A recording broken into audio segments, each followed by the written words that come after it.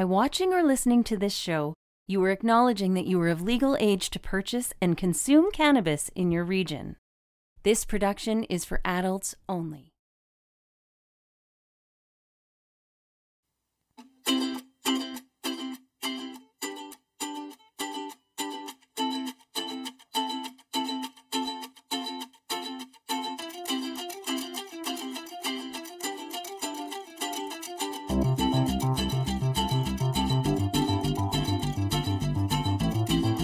Welcome to the Cannabis 101 podcast, your guide through the legalization and consumption of cannabis in Canada and beyond. Here's your host, Dean Millard.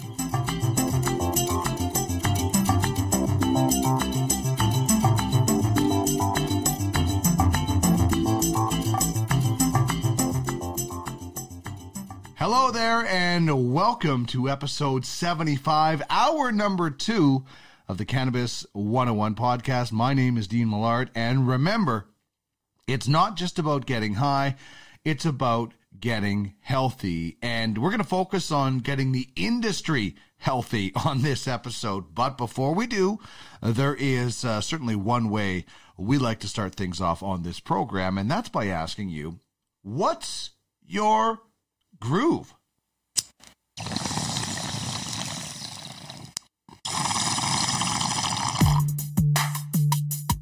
Put that in your pipe and smoke it. Can you dig it? Kinda grabs you by the boo-boo, don't it? Pipe and a grape, long and a blend. This is great. This is the bee's knees. Can you dig it?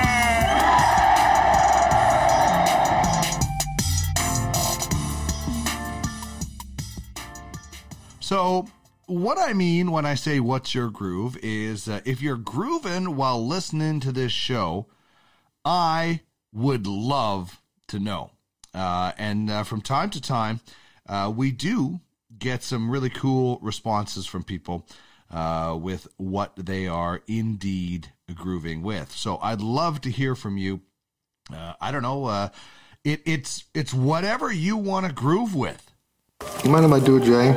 You do anything you want, man. You're the dude. Or maybe you're going with something else. Pipe and a grape, long and a blend. I'm not really sure. But if you are grooving with something, please let me know. Hit me up on our Twitter feed at the Cannabis 101. We're at the Cannabis 101 podcast on Facebook and Instagram, and you can email me, cannabis101podcast.ca. This is so crazy. It's you know, the first day of December as I'm recording this, and what is on the TV in front of me? Die Hard. I don't think you can win the argument that Die Hard is it's a Christmas movie, because a Christmas movie to me is a lot of people watch it around Christmas. This Die Hard is always on because it takes place around Christmas. Anyway, I'm grooving with some Blue Dream. I got the old Hexasaurus Rex going from Burnt. I love this hexagon bong. Old school. I haven't had this out in quite a long time. So without further ado, let me get my groove on. I've got the hemp wick lighter because I'm going to be inhaling. It's burning, but I won't be constantly sending lighter fluid to the cannabis, which indeed burns it too much, and I won't be inhaling lighter fluid as well. So let me get my groove on with some Blue Dream from Spinach.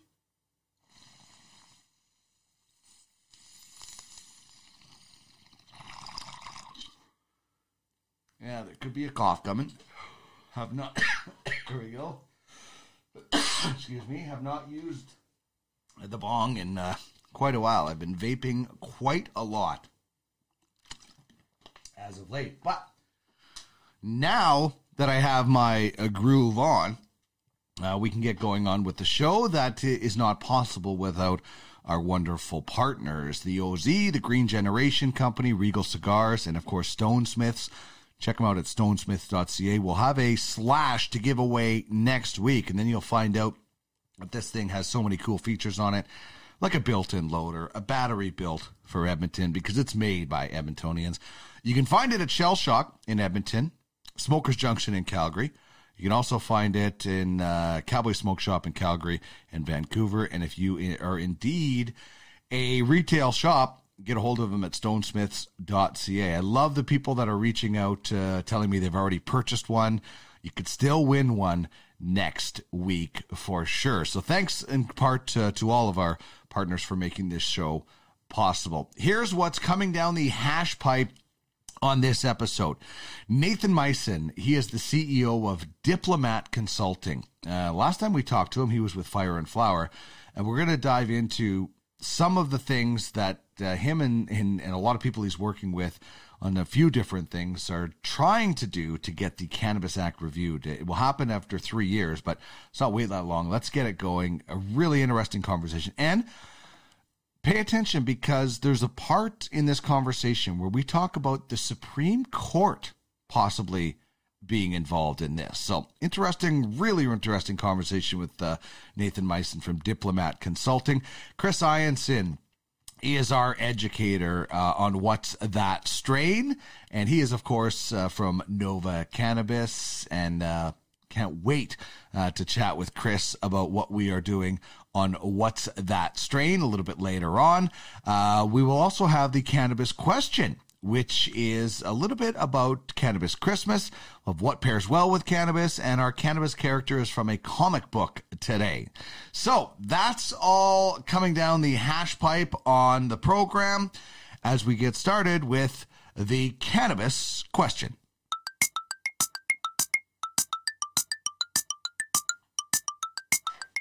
It's prize time.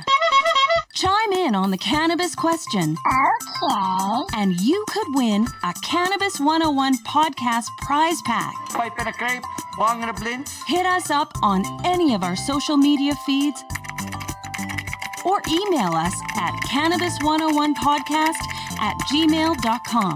Okay, here we go.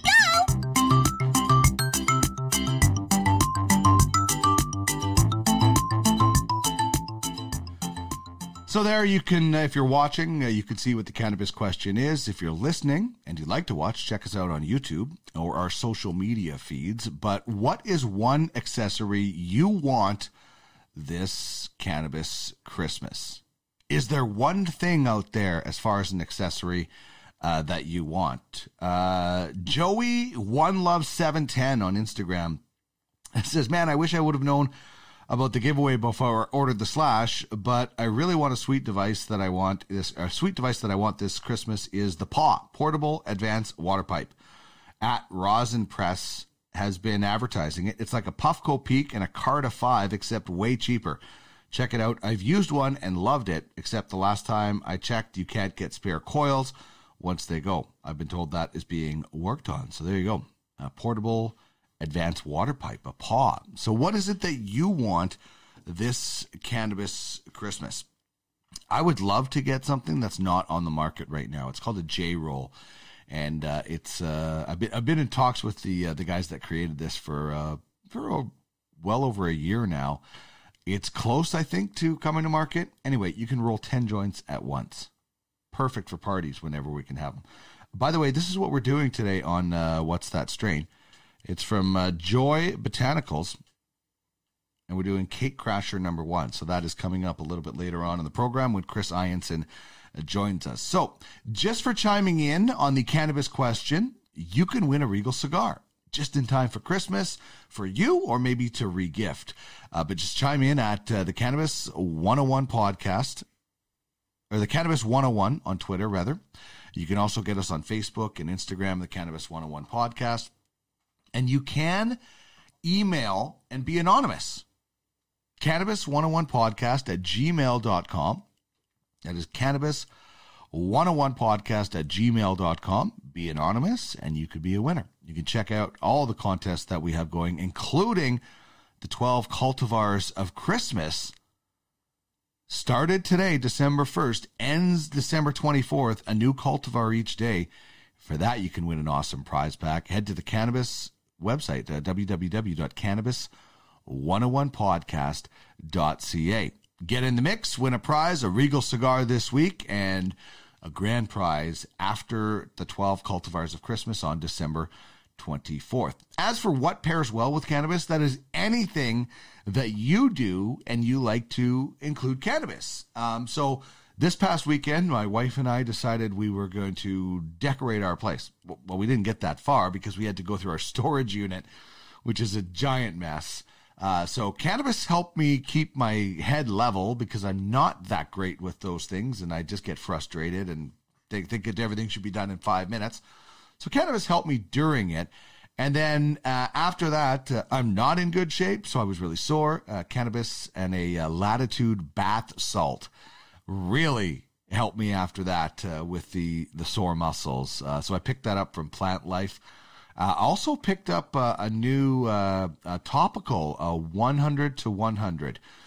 So I'm really curious to see how that is going to work. I've only used the high in CBD. I haven't actually used the 1-to-1 THC to CBD. So I'll put that out on some of our social media feeds after I've used it, and let you know what it's like. But I picked both of those things up at Plant Life because they seem to have. I checked a bunch of other stores and none of them had any of the bath salts, so they were the only one that had it, and some of the new topicals that are coming out as well. So for me, that's what pairs well with cannabis. We'll get to the decorating at some point, and then I'll let you know what I paired well with cannabis. But there's some really cool Christmas-style edibles that are starting to pop out there in the last little while as well, and I'm sure more we'll see as we get closer to the big day. Want to tell you about the Weed Weekly. That is something that comes out every Friday. It recaps what happened in the show. We also have a giveaway, throw in a few other fun things as well, and some tidbits and research and information rather that we try to research. So sign up for that at the cannabis101podcast.ca. Just hit subscribe. While you're there, check out the 12 cultivars of Christmas and past episodes. But this is only for subscribers, so you only win if you are a subscriber to the Weed Weekly, which will come into your inbox every Friday. Just like that, you get the goods from the Cannabis 101 podcast. All right, Nathan Mison from Diplomat Consulting is coming up after we hear the Weed Song from the artist My Dead Dog, who celebrated a birthday this week. Happy birthday to the artist My Dead Dog, who also has a Christmas album coming out very soon. Nathan Mison on the other side of the Weed Song.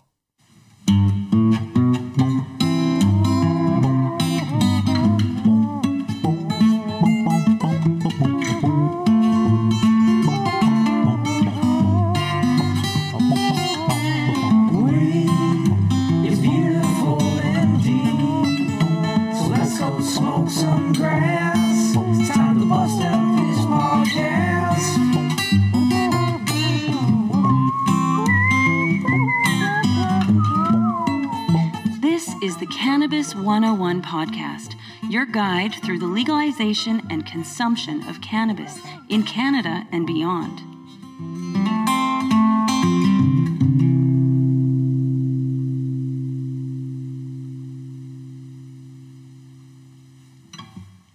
Nathan, it is great to have you back on the program. You are now the CEO of Diplomat Consulting, and I'm going to get to what that is in just a second. But I always start off every interview trying to find out what people did before, and I know you've been on this show before, but maybe for the people that missed that episode, what did you do before you got into the cannabis-specific space? So I have been lucky to have a myriad of different fun things that I have been able to do. I spent a lot of my life in restaurants, in the kitchens. I worked my way up to a chef. I ran front of house, was a server. Eventually we owned a number of properties. So spent lots of time in the restaurant industry. I helped run festivals and events for a long time. I was an event planner. In 2010, I ran the Bissell Center's 100-year celebration in Edmonton. I was lucky enough with Alberta Pork, shout out Darcy Fitzgerald, to help build Porkapalooza. In our first 3 years, we took that event from our concept to our first year we had 25,000, our second year we had 55,000, and our third year we had 75,000. And what was even cooler about that is our last year we actually moved the CFL with the Edmonton Eskimos, Len Rhodes and Alan Watt over there, so that it was on Father's Day weekend. So we actually had Father's Day barbecue after the football game at Borkapalooza. So that was pretty great. And I also spent a lot of time in the nonprofit space, specifically around homelessness and poverty. And slowly made my way into lobbying and advocacy, doing fun stuff like representing Northlands, Dynalife, Alberta Pork.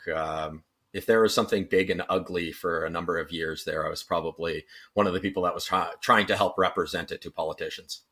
And now you're working with something big and beautiful as the cannabis plant. And the last time we chatted, you were with Fire and Flower, and you had a really long title. Now you have a great title of CEO with Diplomat Consulting. So tell us about starting Diplomat Consulting and the sort of services that your group provides. So, it was really exciting, an incredible opportunity to spend 32 months helping Fire and Flower grow, from when Harvey Shapiro, the executive chairman of Fire and Flower, approached me, and then Trevor Fencott came on board, and we started to build a year before legalization from a concept that went from the edge of my desk to the center of our world, growing from no stores and a deck that you would sell to people to, I believe they're just about to cross 70 stores in Canada with the acquisition of Friendly Stranger. And that afforded me a great opportunity to have lots of incredible conversations and learn about the sector and meet great people. But it was an opportunity that was for someone else. And it was great to build something, but I wanted to build something on my own with the people that I would have that opportunity to do. We left with Lisa Holmes, who's my co-founder and the COO of Diplomat Consulting, an incredible woman who was a mayor, the president of the Alberta Urban Municipality Association, Federation of Canadian Municipalities, small cities, and advisor on the Smart Cities board for the government of Canada, all before the age of 35, while having 2 kids. She's an incredible woman. So taking that horsepower out of Fire and Flower, still having that relationship with Fire and Flower where there's still a client, but seeing what else we could do and build, and how we could move away from just retail to representing other people within the sector was incredibly exciting. So we focus on the full range of cannabis businesses, from cultivation to retail to ancillary businesses, here municipally, provincially, domestically in Canada, but internationally as well. And that's incredibly exciting. And then fingers and other pies out there as well, because the thing that we love about the cannabis sector is, again, what we know today is not what it'll be. So we hope to drive that conversation of where cannabis can go, and being out at Diplomat Consulting allows us to start nurturing and fostering other conversations and other businesses to support the space. That's the one thing that I love about conversations with you, is you're always thinking, and instead of just saying, okay, this is what we've accomplished, you celebrate that, but you're also thinking about what is next. And we've talked a lot about that, about, and I actually, after our conversation, I've included, what's the next big thing in cannabis in a lot of our conversations, because there is always something developing, and there's going to be something developing for a very, very long time with this plant and this industry. Look in the last 7 days. Yeah. Israel has said there is a bill in front of the Congress in the United States, and on Thursday, Mexico legalizes. That was in the last 7 days, right? Like we're talking about,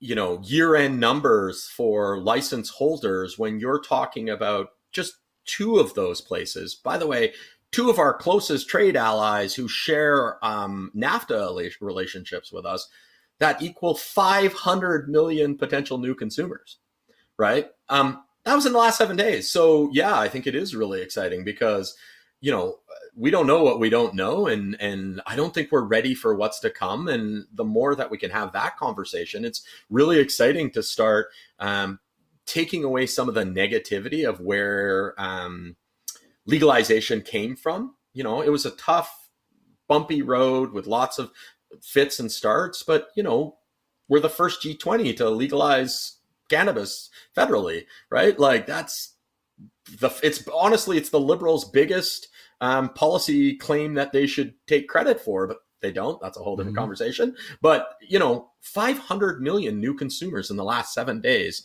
is in discussion, and 130 million of them for sure. Yeah. Mexico City almost has the same population as Canada. Right. Like, that's crazy. Yeah. And the exportation out of those countries is going to be amazing. Well, yeah. And the thing that's neat for us as Canadians is we did go first, right? And we should be proud of that, right? And is it okay if I swear a little bit? Just a little bit? Yeah, by all means. Okay.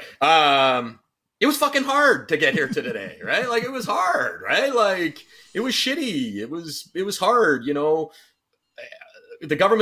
federal government legalized and then, put something in the middle of the floor and then went, whoa, we've done that now. We're going to back up. Yeah. And then it was like, okay, provinces, you figure it out. And then the provinces went, whoa, okay, we'll put it in the middle of the floor and then we'll back up. And then the municipalities would be like, what? Okay, I guess we'll figure it out. But we don't get any of the money? Oh, cool. Thanks, guys. So all three orders of government, right? Like, went through that process of establishing it, and it was hard, right? Like, we, the moratorium in Alberta to lotteries in Ontario, BC, just is getting its first national cannabis company inside its own domestic borders. Quebec is still very closed to other domestic markets, but we're still legalized. Like, it's crazy. We're an essential service in Canada. Mm-hmm. Like, who the hell would have thought we would have been an essential service? We have delivery in provinces where we didn't have delivery before COVID, right? Like, and we're only just celebrated recently 2 years old.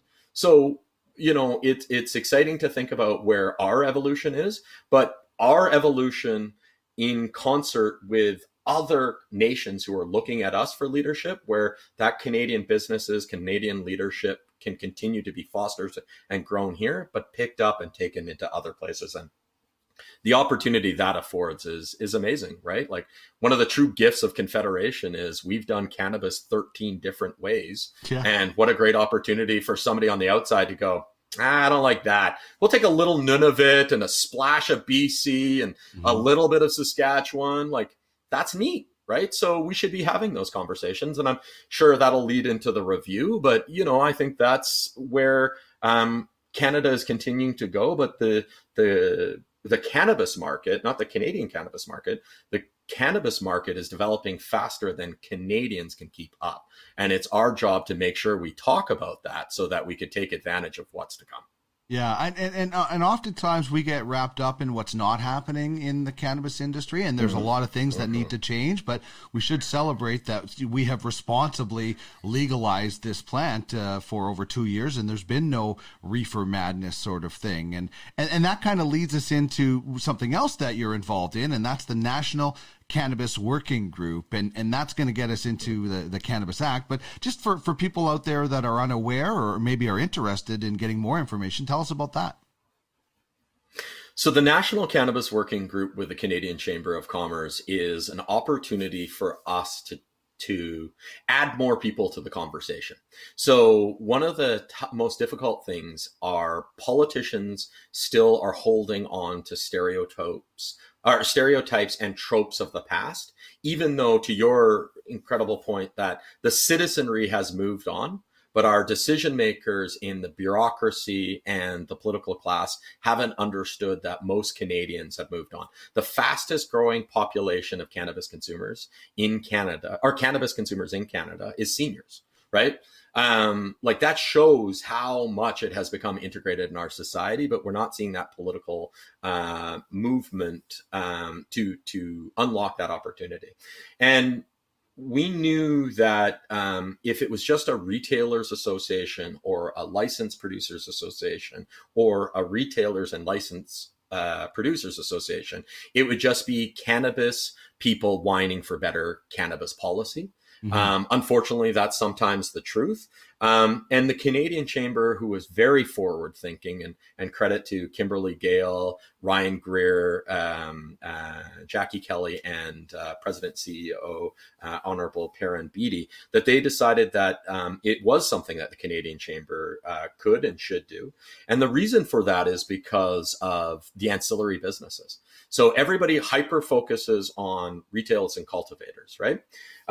So, StatsCan recently just came out with a number that showed that in September, the cannabis sector contributed $8.69 billion to the Canadian economy. So that if we take the numbers that are happening during COVID, that means retail and cultivation will be $3.5 billion of it. So if we take that away, that means there's $5.19 billion of economic contribution. Well, that's lawyers, accountants, construction companies, media companies, packaging companies, agricultural products, so on and so forth. And what a great way to bring those guys into the conversation with the cannabis sector, who are doing cannabis business, but don't want to stick up their hand and say, hey, we're doing cannabis business, is with the Canadian Chamber of Commerce. So we launched the National Cannabis Working Group with the intention that we were going to represent the sector as its entirety, with all three primary focuses of cultivation, retail, and ancillary business. And the Canadian Chamber had all of those traditional economic actors who were ancillary businesses already there. So we just put the cannabis guys together with the people who were doing the cannabis work to try and drive the conversation underneath the Canadian Chamber. And it's funny how sometimes something that you do something in advance, and then when a crisis happens, it becomes like the most important thing. And who would have ever thought COVID would have happened? And who would have ever thought that one of the main points that the that the Canadian Chamber was advocating on would be cannabis needs to be essential. Cannabis needs to be included in export development bank loans, the business development bank loans, wage subsidies, rent subsidies, so on and so forth. And because at the beginning, when they were rolling out those programs, they didn't include cannabis at all. None of them. None of those programs did. So they came to the table with the cannabis sector and said, what the hell? Treat us the same. And it was through the leadership and advocacy that we were able to see that policy changed. And I really believe we wouldn't have had that be the case if it wasn't for the Canadian Chamber and their leadership. And it's also spun off other incredible things. The BC Chamber of Commerce now has a leading group in British Columbia called the British Columbia Cannabis Working Group. There's the Ontario Cannabis Policy Committee from the Ontario Chamber of Commerce, because the benefit for the Chamber as well is Canadian Chambers on top, then the provinces, then every city has a chamber. So we can push our messages down and push them up because cannabis affects all orders of government. So it ended up working really well. And it's an exciting partnership. And not only are we doing that domestically, in June, we announced the creation of the International Cannabis Council with the Canadian Chamber of Commerce, the International Chamber of Commerce, and the OECD. And again, whoever thought that would happen, but Canada's leading. And one of the ways that has happened is through the Chamber of Commerce leadership. Yeah, from illegal to essential in a matter of a few years is just such a wild... It's insane. Yeah, not only do we get to see this industry born before our eyes of legalization, but we see it elevated to essential service. And the Cannabis Act is to be reviewed 3 years after. Malcolm LaBelle and I from the Green Generation Co., who joins me on the business of cannabis, have been chatting about this and the fact that, we can't wait till the third year because any changes are going to take effect so long after. So they're starting the conversation. You guys are starting this conversation now, and it has to start now, doesn't it? Well, yeah, no, I think one of the things that is crucial is, again, I'm not going to be as politically correct as I normally. See, this is the benefit right there of leaving Fire and Flower. I can get away with saying things I wouldn't have been allowed to say in the past. We're at a time where we can't dither and navel gaze like we sometimes do when we create bureaucratic government processes. And the sector can't have it. There's lots of people who have invested lots of money. There's lots of Canadians who are shareholders to the sector. And we just talked about there's 500 million new potential cannabis consumers coming on board in America and Mexico. And what happens when they start producing better brands because they won't have regulation, less expensive cannabis because they're not growing in Edmonton, Alberta, they're growing in Mexico, where you get 4 grows a year outside and your commodity price is nothing, or very little comparatively. There's some significant changes in coming to the Canadian cannabis sector. And we need to have conversations, because one of the greatest opportunities for Canadians is to talk about what we've done wrong and not criticize, but critique, and then create solutions, and then talk about how to unlock opportunity. And the review group is the opportunity for us to coalesce that conversation and that critiques, come together with solutions, while doing our responsibility to educate, inform, and enlighten the opportunity that has fallen into Canadians' laps, that if we're not careful, we'll lose our first mover advantage by not unlocking the opportunity within one of the only sectors that's growing in Canada. And what we're proposing is we're going to have the review done in advance of, where we will have a document to present with thought out, sector-wide consultation and specifics about how to still adhere to the 3 fundamental reasons for legalizing the cannabis sector, while adding a 4th because the government failed in one specific area that needs to be amended as quick as possible. We will make sure that we create and keep regulated product, create and develop regulated product. We will keep cannabis out of the hands of youth, where we're seeing survey after survey that teens are actually consuming less cannabis since legalization in Canada. And we'll work to eliminate the illicit market by transitioning in the legal or the legacy sector into the legal sector, and focusing on the bad people who want to act badly. And then the 4th thing that the government absolutely failed on at all 3 orders, there is not one provincial or federal ministry or ministerial mandate about the economic contributions of cannabis, and that needs to be included in the Cannabis Act. And we're gonna make sure the review keeps those mandates in mind, but talk about how to unlock a domestic sector that in a time of global pandemic affords an opportunity to be one of the new job creators in Canada, to really drive opportunity domestically and internationally. And we're going to present that to the government in advance of the Cannabis Act launch review on October 17th of 2021, with the intention that don't wait 18 months. Right. We've done your consultation. Here it is. Here's the people we've talked to. Here's the leadership.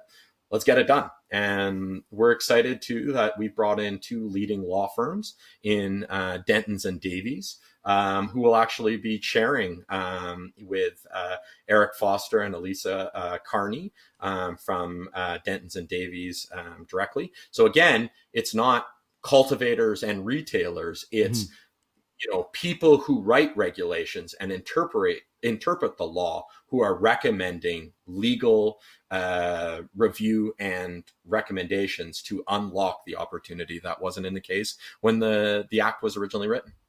Well, and there's many things that could be improved. I'm in the media sector, and we live on promotion and different kind of advertising. And not only can you not advertise if you're a retailer or a producer, but from my point of view, if you're a plumber that worked, you can't even advertise that you did that. It's so crazy, accessories and everything. So from my point of view, and I think a lot of people, we just want equality. Treat us the same as there are some other different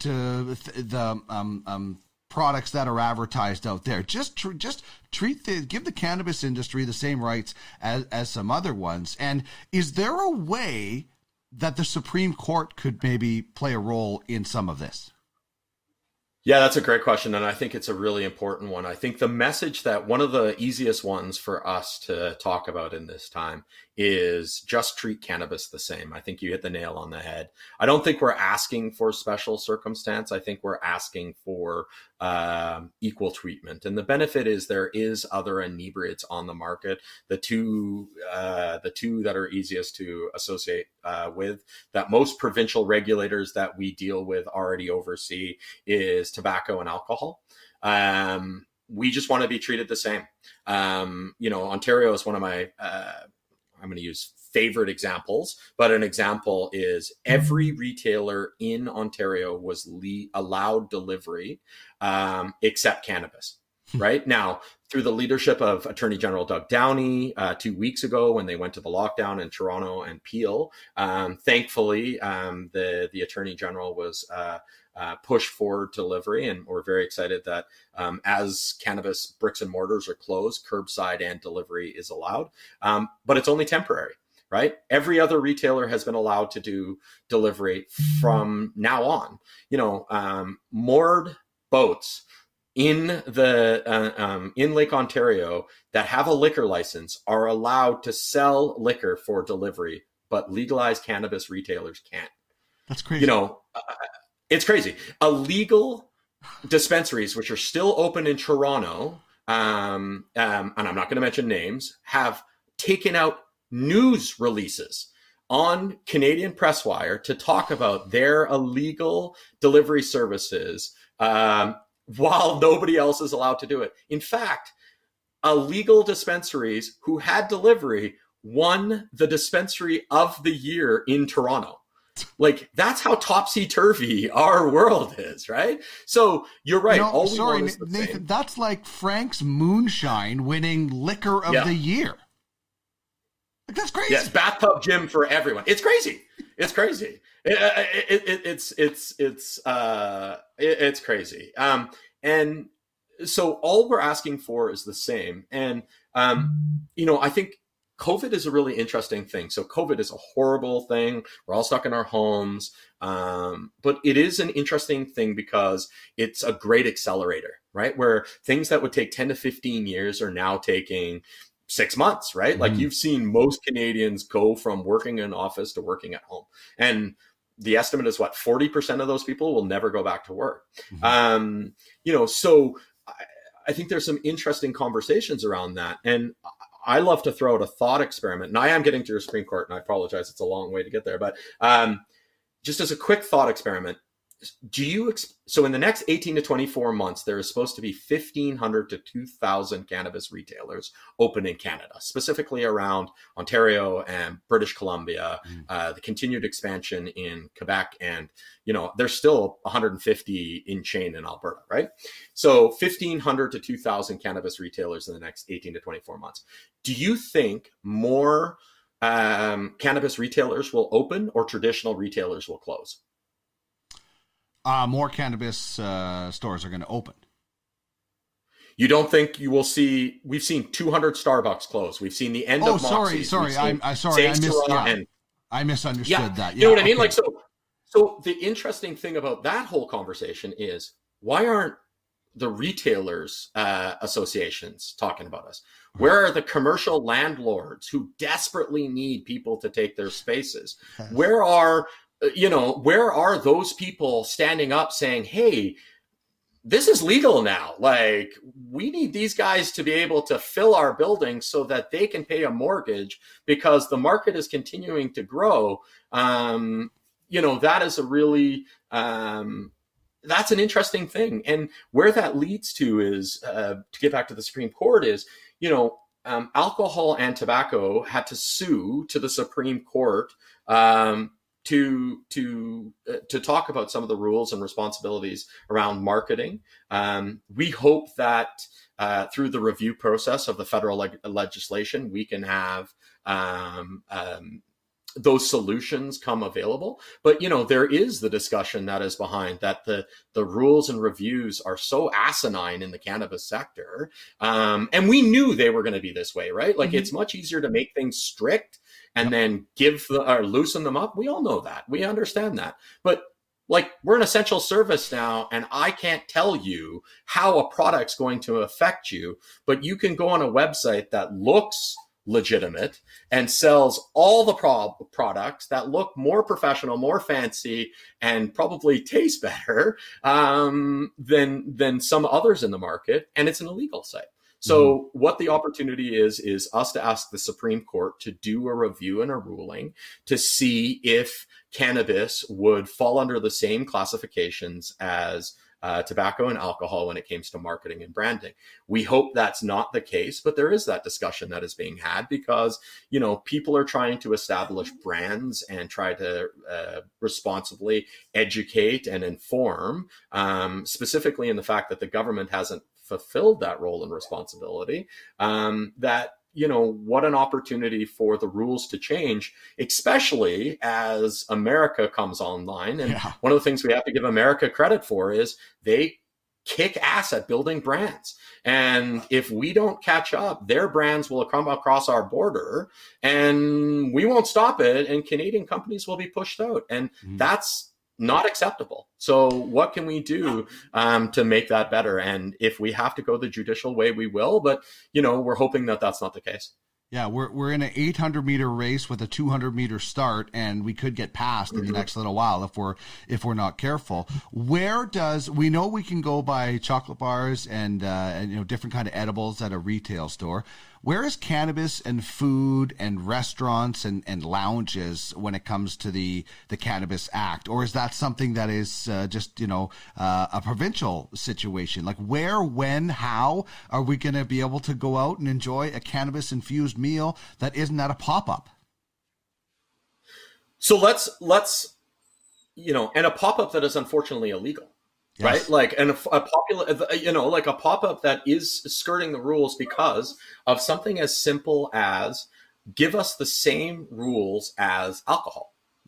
So, you know, we recently wrote a post on amending liquor licenses and temporary event licenses for liquor, scratch out liquor and put cannabis, right? So that you could have a green wedding, or you could take a limousine or a tour for tourists that are coming from Calgary to experience Canmore and Banff to drink, have a cannabis drink while they're in there.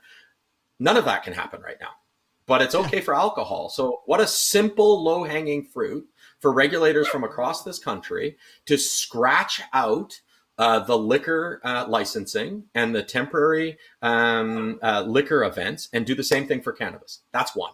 That's provincial, easy peasy, right? There is ways to start to have those conversations around cannabis infused meals. You know, we've been very lucky to have that conversation as somebody who's talked a lot about cannabis and somebody who's very passionate about the cannabis industry. COVID has created this real need to have conversations about how we're going to rebuild tourism and hospitality sector, and why can't cannabis be a huge part of that? Cannabis, tourism, and hospitality, when, you know, there are significant discussions that we'll never see 50 to 70% of the restaurants that we've known and loved will never come back, right? That's a lot of people between the ages of 18 and 35 that are out of jobs that will be very difficult for them to come back. People forget what a huge contributor the service industry is to Canadian employment. I believe the last statistic was 67% of Canadians work in the service industry. You know, that's pretty profound, and it's been wiped out. So we've already legalized. We're the first mover. We've fallen behind on cultivation a little bit, and we haven't created the regulations that unlock our opportunities to strengthen our brands domestically and position them internationally. Why can't we do it through cannabis, tourism, and hospitality? And we've been advocating for that for a while. That's something that I've been passionate about for a very long time. But you're starting to see that conversation. There was a conversation last week from the Ontario Tourism Industry Association and the Ontario Hoteliers and Restaurant Association that said, we want cannabis lounges, cannabis patios done by March, right? So, you know, momentum's there. Now, there should be one quick caveat.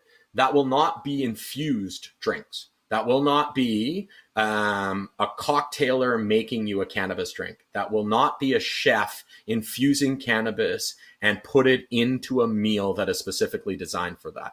That has to be done in the Federal Act review, because the rules when it comes to infusion of cannabis into food are very regulated in that, and they didn't allow the allowance for an individual to have a certified restaurant with a federally regulated product to infuse. That is what we're going to have to push to. And that's really where it comes to what cannabis can be, is we start on low-hanging fruit, licensing, temporary event licensing. We push for safe consumption areas. The trend around CBD coffee, cannabis cocktails, where it's instead of a BYOB, it's a bring your own cannabis and you can infuse it.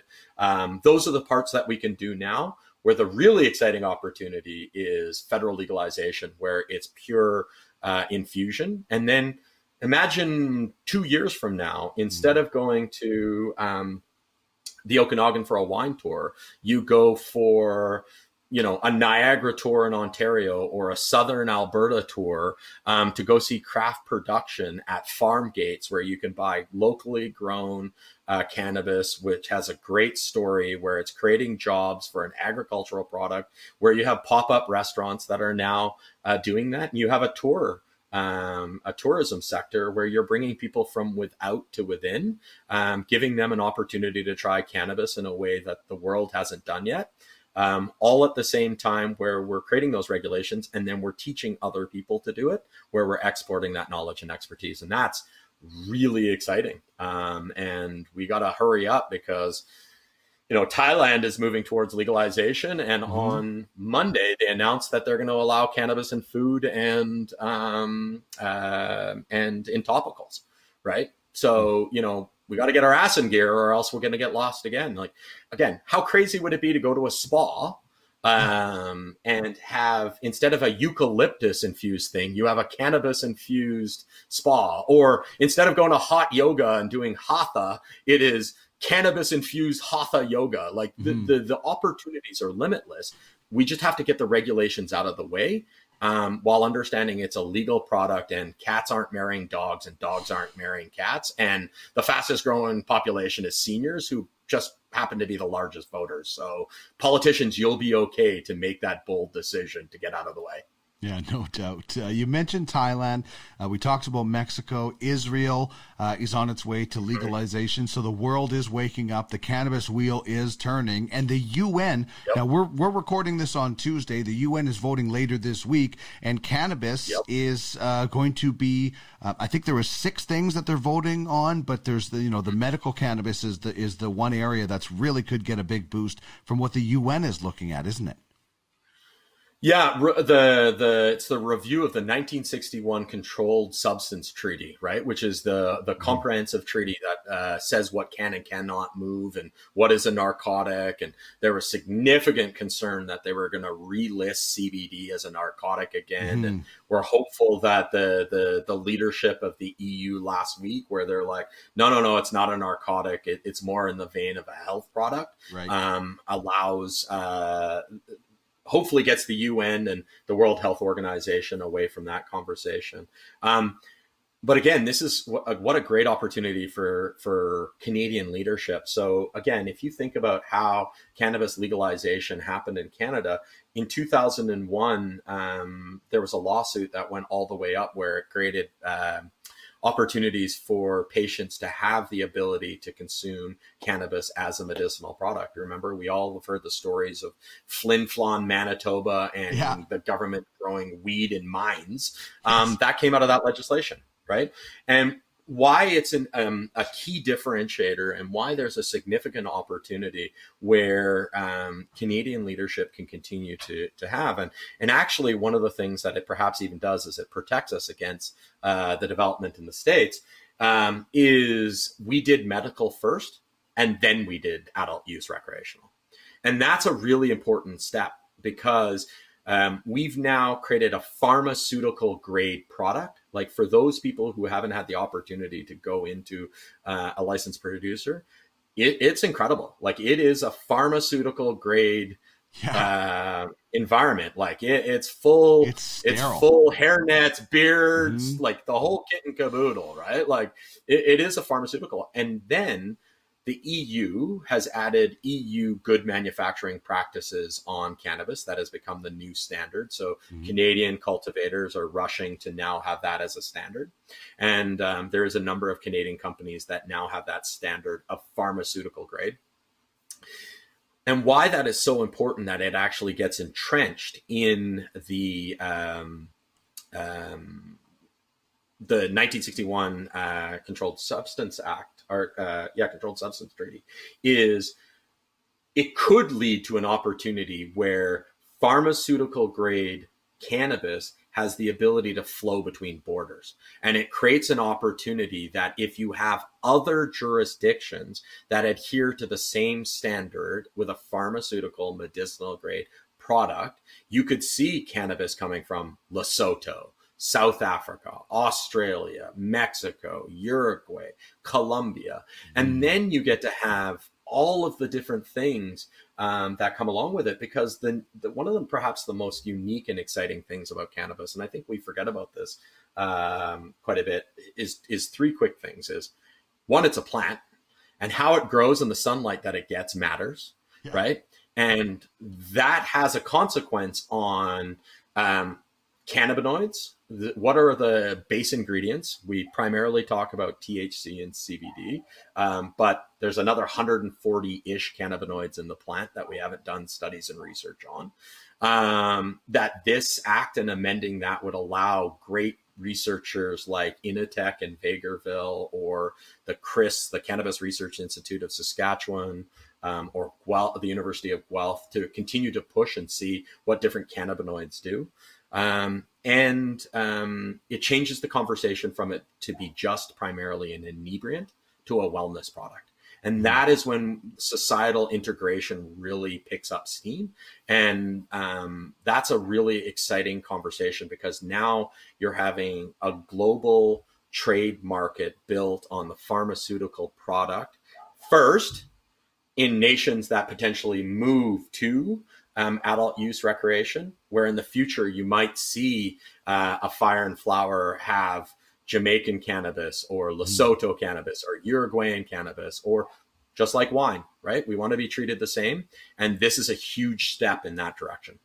Well, if it means we could somehow get some Acapulco Gold up here, I would absolutely love that, because that's a bucket list cultivar, growing out of Mexico. But it is indeed opens up, if this could open up borders a little bit, it could just be absolutely amazing. So coming back inside our borders now, what is, and then this is, like I said, a question that kind of spawned off of our conversations. What do you think is the next big thing in cannabis in Canada? We've seen things, different kind of products rolled out. Is there something that you're really eyeing? Cannabis tourism and hospitality. I think it's become, to be really honest, a little bit of manifest destiny now. I think COVID has just wiped out the tourism sector, the aviation, hospitality. Who knows what live events and sports look like in the future? Yeah. The opportunity to have something that at this moment we alone have, and combine it to where people, as the world starts to open up, can come to and see our chefs that can be world leaders, our cocktailers who can be world leaders, people who make zero proof beers that are infusing with cannabis on the side, cannabis tours, farm gates. Like, you get to revision the entire tourism and hospitality sector and shove cannabis on the front of it. And that is cuckoo bananas. And the thing that is interesting about that is, people who haven't talked about cannabis are now talking about it because of the economic necessity, because we've been laid bare economically by COVID. Like, just as a quick example, we're in Alberta right now, and Alberta has just had a tough 2020, right? Like we have the worst cases of COVID at this moment in time. We've seen the complete revisioning of the oil and gas sector. Tourism has vanished. It's been a tough time, right? Like Alberta's had some real opportunity or has had some real struggles. But, it's interesting that we don't talk about 4 of the world's largest cannabis retailers are based in Alberta, right?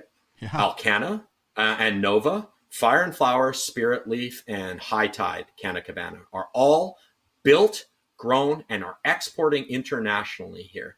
If you had 4 world's leaders in any other thing, you'd have politicians be like, hey, look at us, look at how great we are, right? Why is it not the same? So why can't we use COVID as the great accelerator to push in and rebuild sectors? And that way we can arm people to say, it's okay to talk about cannabis because, grandma's going, we're going, we had a great meal. I went to a spa. It was great. Uncle and auntie want to fly from England, Japan, wherever to come to Canada and see because they're hearing what's going on. It can be our thing. And I think we're getting there, but I'm super excited about cannabis tourism, and I think that's and hospitality, and I think that is where the whole conversation changes. Yeah, I'm with you on that. It absolutely could be a game changer. I know you got some really cool things on the way, obviously at diplomatconsulting.com, but I'm excited about the future of cannabis, some of the things that you're doing, and looking forward to working with you. Thanks so much for being on the show today, man. Oh, it's a pleasure. And I'm really happy that you're driving this conversation. Your voice is really needed. So thank you very much for doing that. And thanks for keeping on. And hopefully in the future, we can do something crazy and get you a sponsorship or two. But of course, we're not allowed that. But maybe in the future. You can't even say sponsor. My show will get canceled right. now. Because I'm sorry, everybody. Nathan, thanks so much for joining me. Stay safe right now. Thanks, sir. Talk soon.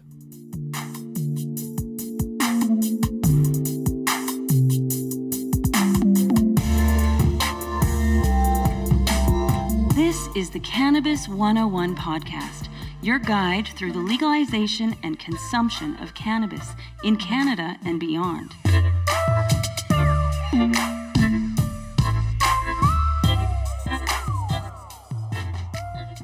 That was a very informative conversation. And make sure you check out One Hitters later this week, featuring Nathan, as we get to a little bit more about his cannabis history. We have done One Hitters with him before, so we switched things up and focused on a lot of edibles and eating, because he and his better half are big time into delicious meals with cannabis. So you can find that as well as full episodes at cannabis101podcast.ca, where you can subscribe to the Weed Weekly and qualify for the Friday giveaway. All right, so just before we get into our cannabis character, I was talking about some topicals before. This is what we have been using. It's the Live Relief, mostly CBD topical, and it's worked okay. We're running low, so we ended up picking up a much bigger one, 100 milligrams of CBD and 100 milligrams of THC, and this is from Tulia.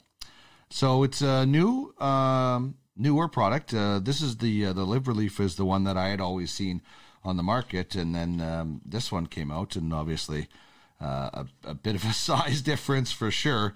So I'm interested to giving this a try. I'm going to have it's weird. Plant Life is becoming my my topical home, or my non-flower home, although I do get some flower from there as well. But I picked up the Latitude bath salts from there, and the topical creams. So I'll give those a try. I will tell you, the bath salts, I have a very high tolerance of THC. So when I use a lot, I get a great feeling in my legs. My legs just feel like I'm getting massage after I was lying in bed. Plus I was pretty high as well. So, it's not crazy. It's not the same as the flower. It's not a head high. It's definitely relaxing on the body. So I'd check it out if I were you, but be warned, your tub will get very slippery and it will look very dirty after you use it. But check it out anyway as we get into our cannabis characters today, and we're doing something a little bit different with this one today. You got a joint? No, not on me, man. It'd be a lot cooler if you did. Time now for Cannabis Characters. Dopest dope I've ever smoked. Celebrating the best from fictional 420 film. Hey, I am your stoner. And beyond. Heavy girl with that, man. Is it heavy stuff, man?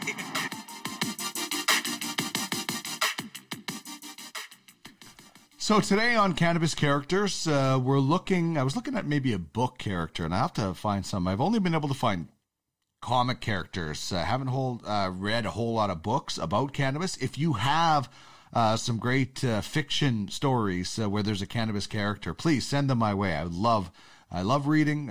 Certainly got back into reading a lot more in the last little while with time at home and self-isolation. So please, if you have a good recommendation for a cannabis book, let me know. So the character we're going with today is Marijuana Man, created by Ziggy Marley, the son of Bob Marley, and it is a comic character. This came out in 2011, but not just any day in 2011. This came out on April 20th, which of course is 420 Day. So that was, it's conceived by Ziggy Marley, written by Joe Casey, and illustrated by Jim Mahfood. The title character wears the chemical sign of THC on his chest, and as Ziggy has said, represents hope for the future. And they actually have voiced some small episodes on YouTube, and this is what it sounds like. From the planet Yoram, a lone emissary is sent out rocketing across the galaxy, a single hapless soul named Sedona. His onboard computers led him directly to a planet that would hold the keys to Yoram's survival, Earth. Upon his arrival, Sedona immediately absorbs Earth plant life. It was a chemical reaction. With a little herbal inspiration, he who was once merely Sedona will be transformed into Marijuana Man. So there you go. Hopefully it doesn't get clipped for copyright, but that was part of the clip of Marijuana Man, created by Ziggy Marley. And that is our cannabis character on this episode. Something a little bit different, and something that I think we can certainly all enjoy is a little cannabis literature from time to time. That's what I think anyway. All right, we have What's That Strain on the way.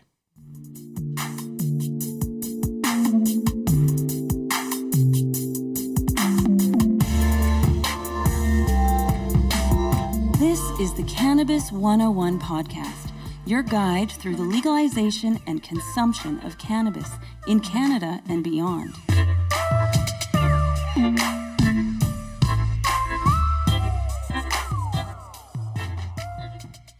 By the way, next week's show, we're going to have some of the brains behind this beauty, the Slash from Stone Smiths. The fact that I love, the thing I absolutely love, is the boom, 2 clicks, auto fire, let it warm up for 4 seconds, take your hit. 3 temperature settings, it's awesome. So the makers, the creators of this are going to join us on the show next week.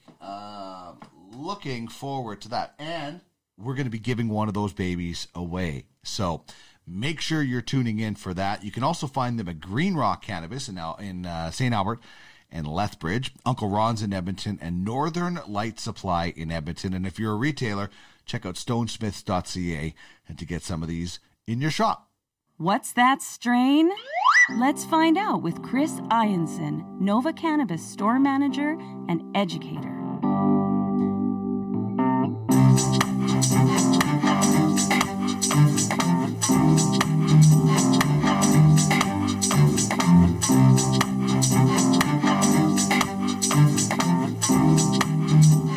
My good friend Chris Ianson of Nova Cannabis joining me for another edition of What's That Strain? And on a day where yesterday, our first 12 cultivars of Christmas came out, Miracle Alien Cookies for you, and today Blueberry for me. So those will continue right up until Christmas Eve. And normally I introduce you, Chris, as being from Jasper Ave, the location, but you were out visiting Fort Saskatchewan at the Nova location the last couple of days.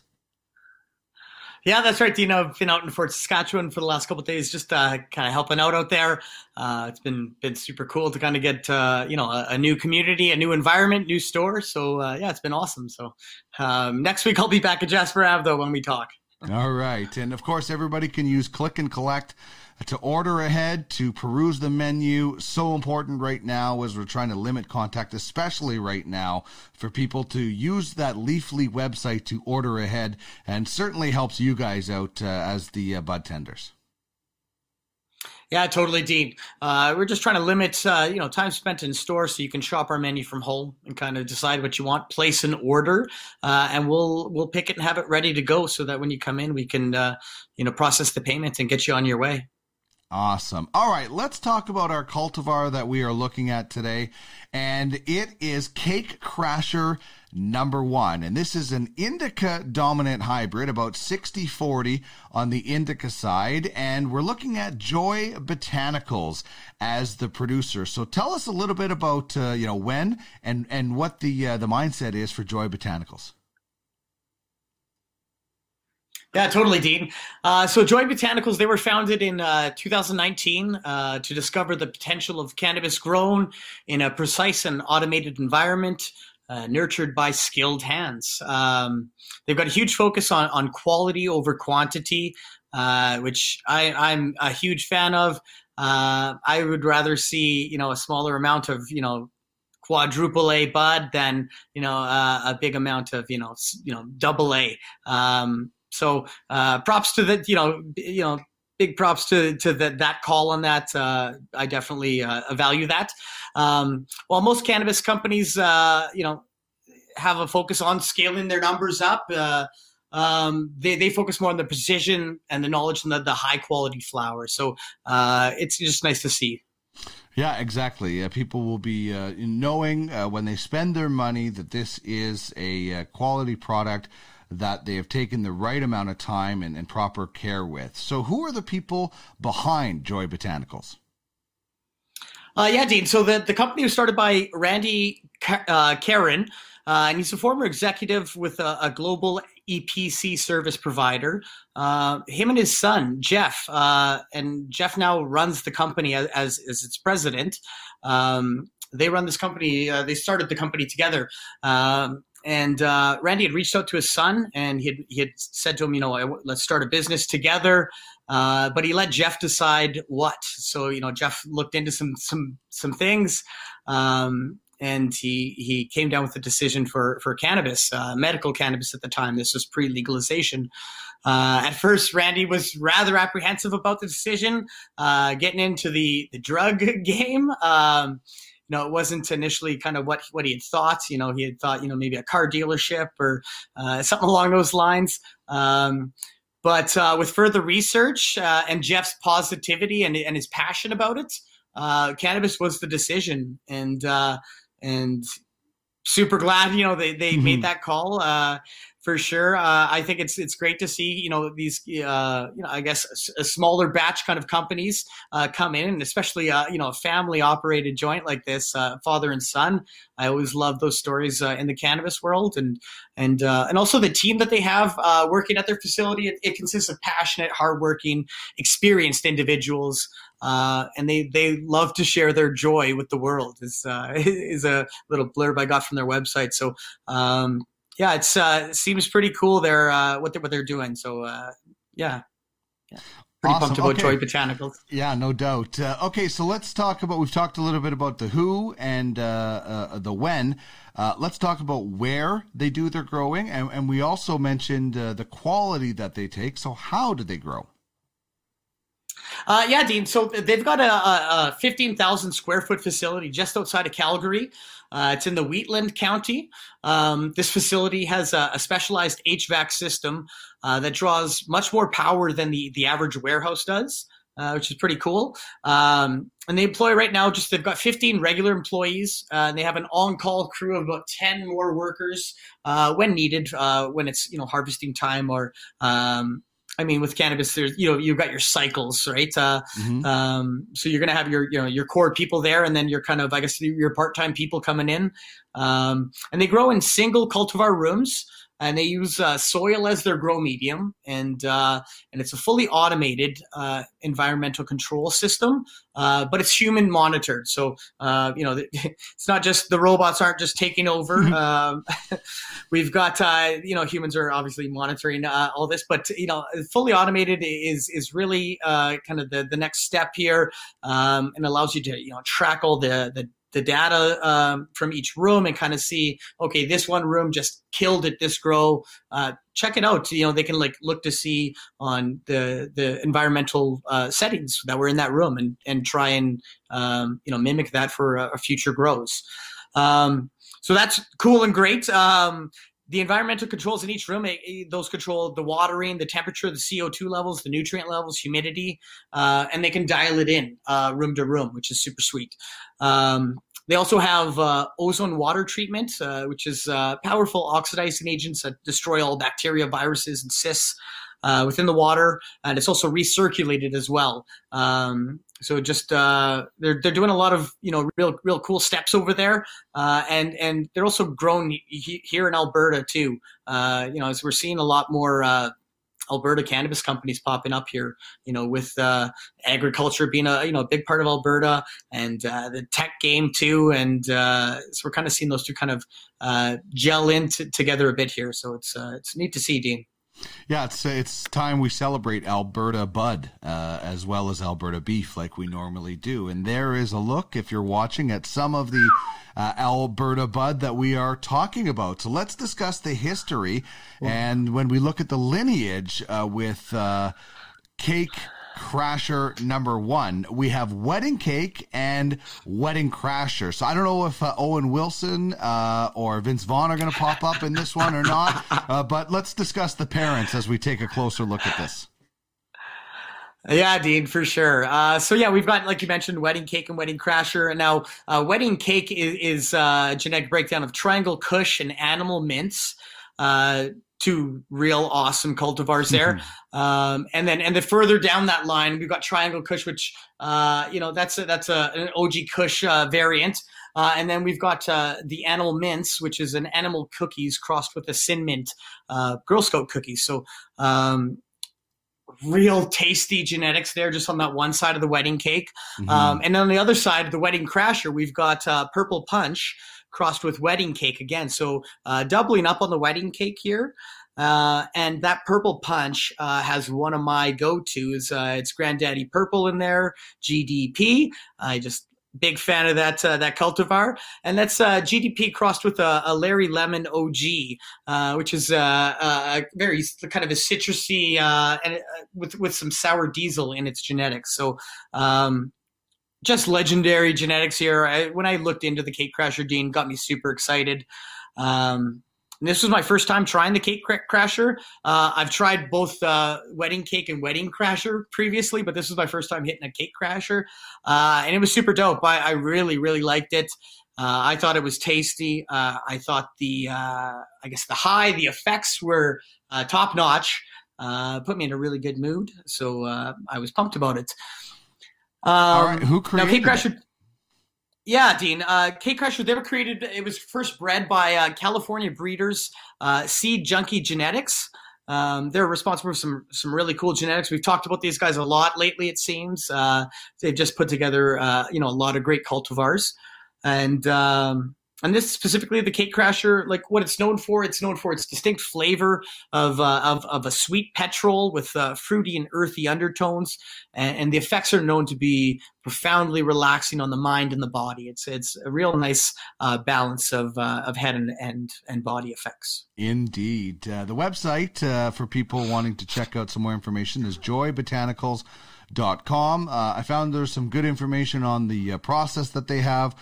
Their products are not there yet, and maybe they're still working on that. But joybotanicals.com. I like the look of the website. Some good info, and then more to come as they roll more products out for sure. And the THC on this batch that I picked up is 24.1%. So we'll tell you in just a little bit where that fits on our kind of a scale. As for what's in a name, this is pretty simple to figure out when you look at the lineage. You're just taking the word wedding out and combining the two cake crashers. So not hard. We didn't have to get like a private investigator on the case to figure that one out as far as that. But when we do take a look at what this does look like as far as the packaging, I like the glass jar. I really do like the glass jar. I kind of like the whole look of it. What do you think from the packaging department? Yeah, Dean, I'm a big fan of the glass jar. I just think it's a classy container to have. My initial, I guess, assessment on it, the lid, I thought, I've just seen some glass jars with nicer lids. I thought, I guess I could have seen maybe a classier lid there. No internal seal though. So when I cracked the jar in mine, just there was the bud right there. I like seeing that seal right on top, and it could have done with maybe a humidity pack as well. Yeah, I would say it came a little bit dry. The one I picked up was packaged October 30th, so not that long ago. It wasn't, you didn't need a grinder dry. It was still a little bit squishy, but you could tell that humidity pack, I just think that should be standard. I know there's a lot of people out there that say glass jars, you don't need them. I still think you should put them in there. Let's have this cannabis. You've taken so much, for every company out there, you take so much care in putting it together. So let's make sure it lasts as long as possible for the consumer. So that's on the packaging. When you actually get to the buds, they're not the biggest buds, but they are dense. And, if you're watching, look at those colors. Yeah, for sure, Dean. I was super impressed when I cracked the jar. Real dense buds covered in trichomes, vivid colors. A couple different shades of green. We've got purple, we've got orange in there. Mm-hmm. Just real vivid.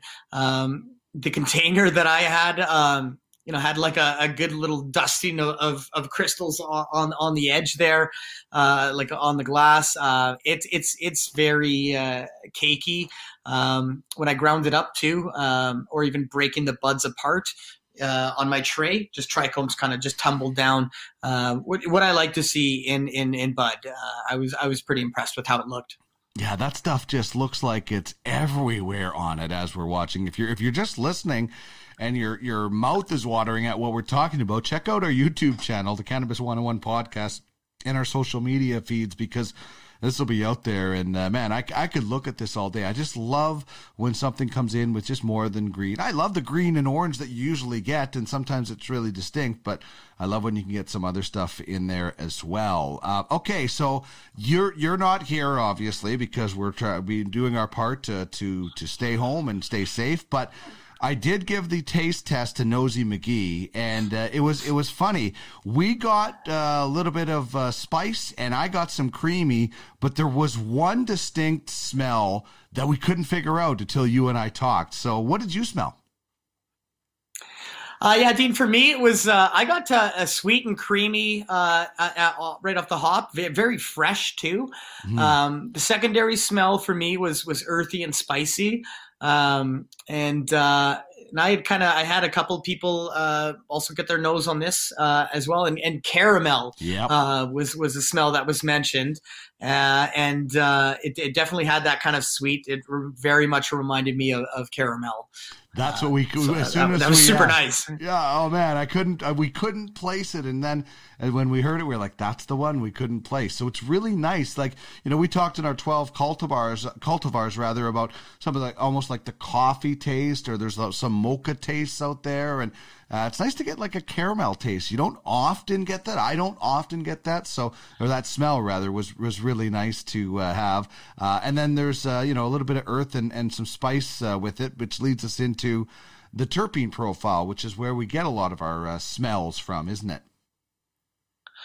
Yeah, it is very much so, Dean. The primary dominant terpene for the Cake Crasher that I came across was limonene, which is that citrus and kind of fruity aroma and flavor. Caryophyllene was next, and that's black pepper and kind of a spicy, and that was apparent there with the smell test. And then linalool was the third terpene, and that's known to be floral, kind of a lavender terpene.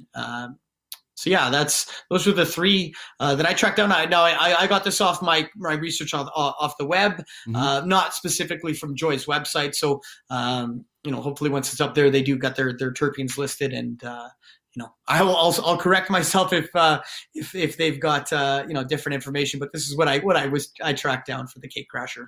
Sure, works for me, man. It's got, I'm the big caryophyllene freak, so I love that. And then linalool is quickly becoming a favorite of mine, so I'm really looking to diving into this a little bit more after we finish up. So then I will be able to give you my experience later on, but what was your experience when you first tried this? Yeah, Dean, I had a real good experience when I tried it, for sure. It hit fast. I was halfway through my joint and just felt the effects. There was that initial blast behind the eyes. My head became pretty floaty, which was nice. It just kind of takes me away from the day that I had. I found it was a real smooth, cerebral head high. And then I did my physical assessment too a couple times when I hit the Cake Crasher, where I get up and I kind of shake my shoulders around. I take a few steps. I check in with my body, and it felt great on my body. I had a bit of stiffness before consuming the Cake Crasher, and I kind of found that I didn't really notice that as much while assessing my physical assessment. So definitely an indica dominant with just the right amount of head high. I found I had a lot of good laughs with it. It wasn't too buzzy though, and very uplifting.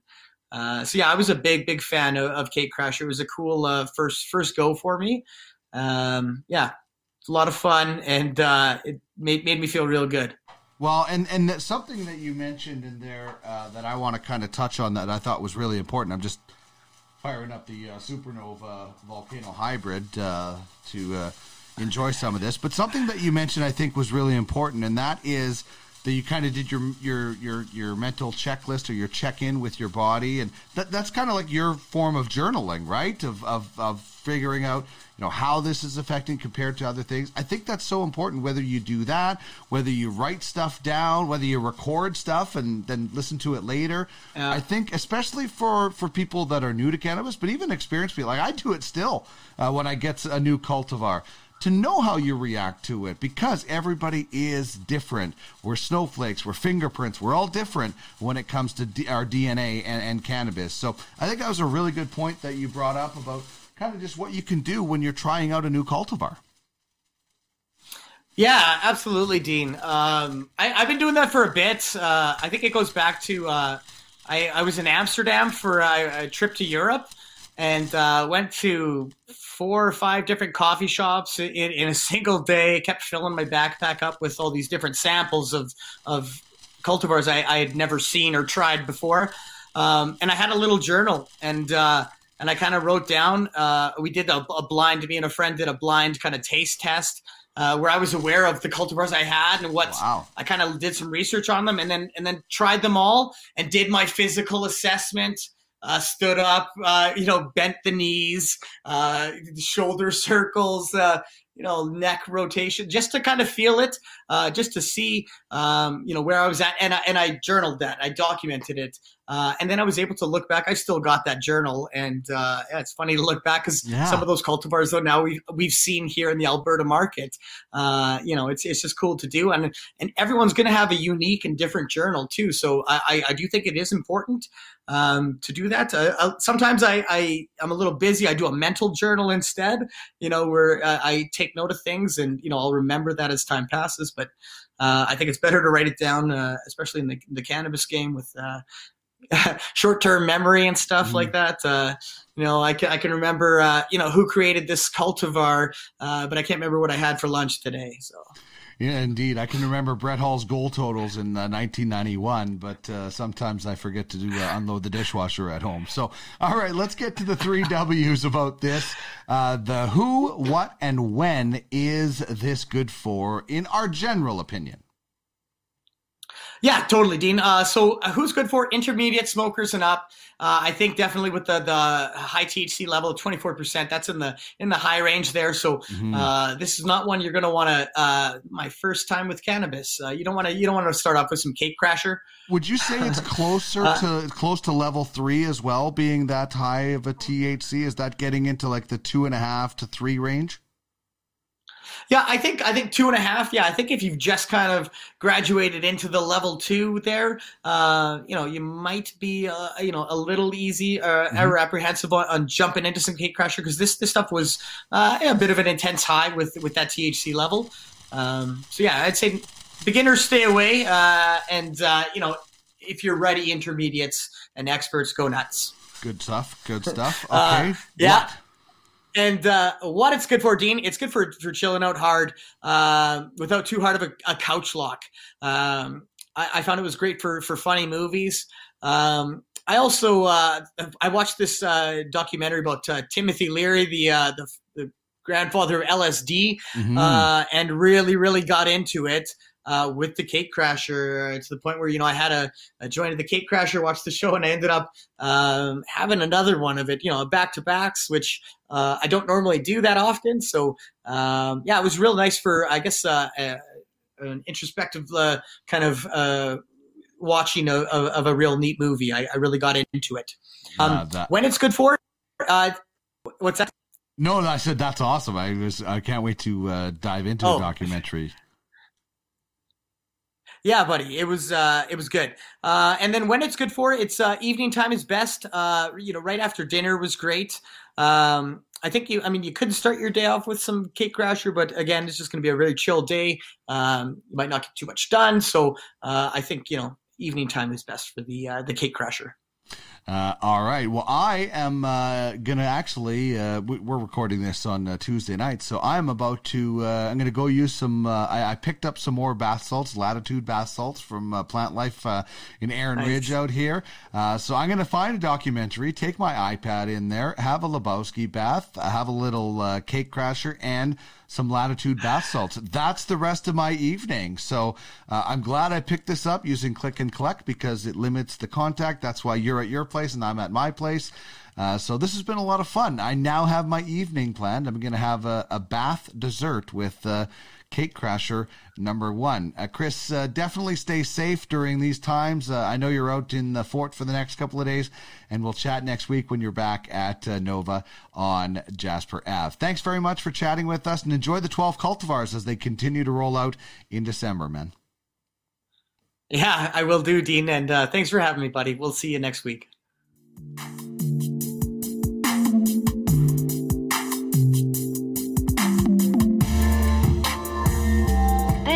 Cannabis 101 podcast, your guide through the legalization and consumption of cannabis in Canada and beyond.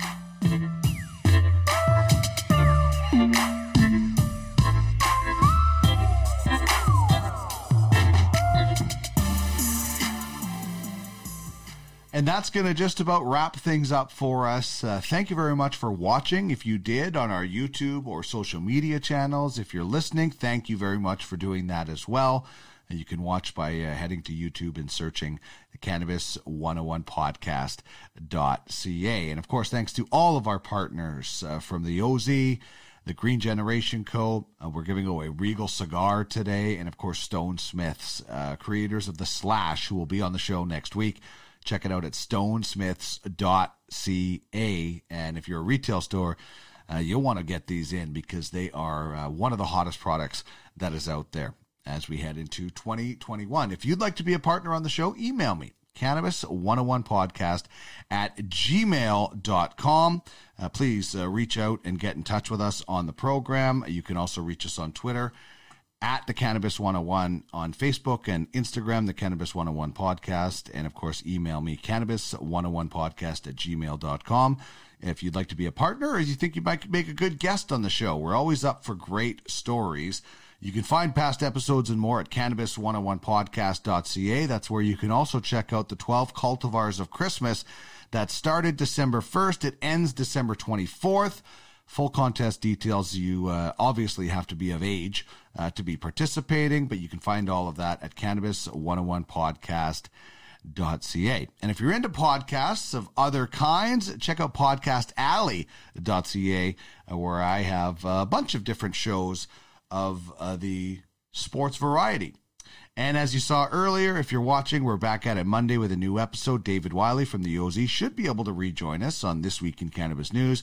Malcolm LaBelle of the Green Generation Co. on the business of cannabis, two of our great media partners. We'll have Weed Word of the Day, our cannabis question, and we'll tell you more about how you can get involved with the Weed Weekly. All right, that is going to wrap things up for us. Big thanks to Nathan Mison of Diplomat Consulting for giving us a lot to think about as we move forward in this booming industry. The cannabis industry is creating a ton of jobs and a ton of momentum. And I think everybody's going to start jumping on board. So big thanks to Nathan for that conversation, Chris Ianson as well on What's That Strain, and the most important partner, you, the listener and the viewer. Thank you so much for joining me on episode 75. Don't forget to check out the 12 cultivars of Christmas at cannabis101podcast.ca and join in the December fun. As we always do, we leave you with the marijuana song from the artist My Dead Dog. Remember, it's not just about getting high, it's about getting healthy. We'll see you later.